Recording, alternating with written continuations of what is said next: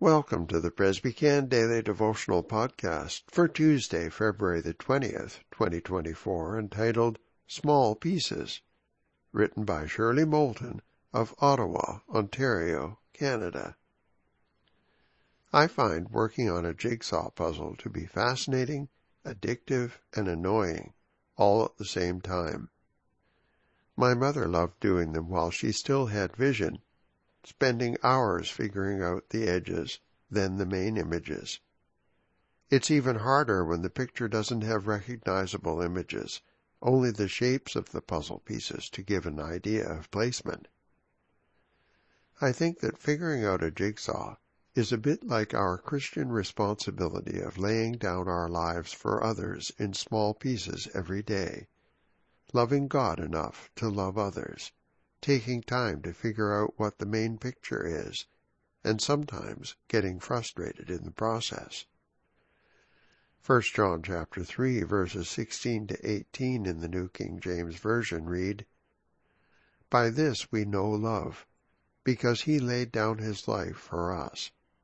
And we also ought to lay down our lives for the brethren. But whoever has this world's goods, and sees his brother in need, and shuts up his heart from him, how does the love of God abide in him? My little children, let us not love in word or in tongue, but in deed and in truth."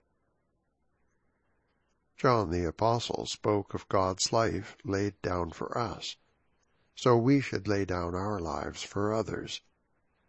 The Apostle teaches that true love isn't just an inner feeling, so much as the demonstration of love shown by Jesus' sacrificial death.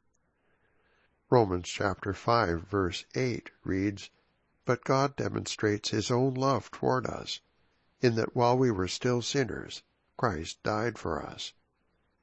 His death on the cross, combined with what it did for us, makes his the utmost act of love. Loving others is the essential test for Christians, saying no to what we want so that someone else can benefit.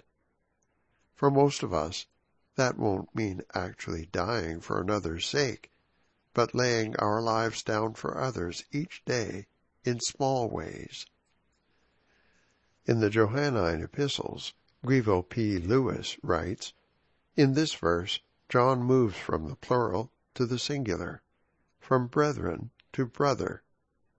It is easier to be enthusiastic about humanity with a capital H than it is to love individual men and women, especially those who are uninteresting, exasperating, depraved, or otherwise unattractive.